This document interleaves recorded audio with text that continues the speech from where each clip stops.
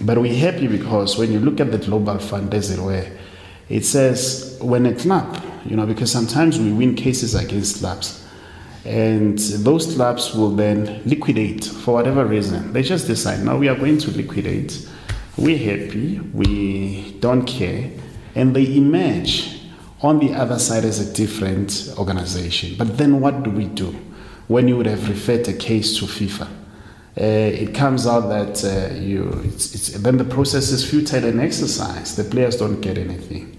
We're quite aware that it's just the beginning, because it says to you in the first year, I think, they will commit about, which starts now on the 1st of July, they will commit about 3 million USD. It's a lot of money. It's a lot of money in the sense that not every player, because you see sometimes the media, I love the fourth estate, but sometimes the fourth estate portray a different story of players who are getting a lot of money, millions and all that. But when you look at the way it happens, the pyramids, a lot of players who are paid well, normally they do not really suffer when it comes to issues of monies.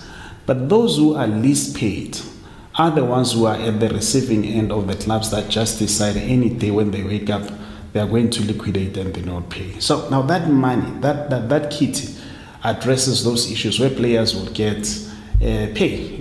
If it's a 3.5 somebody who earns about 100,000 rand a year is able to get that. But they need to prove that we've gone through a judicial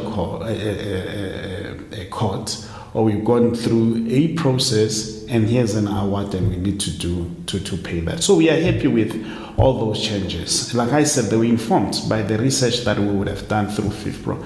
We did it here at home as well, so players are getting that.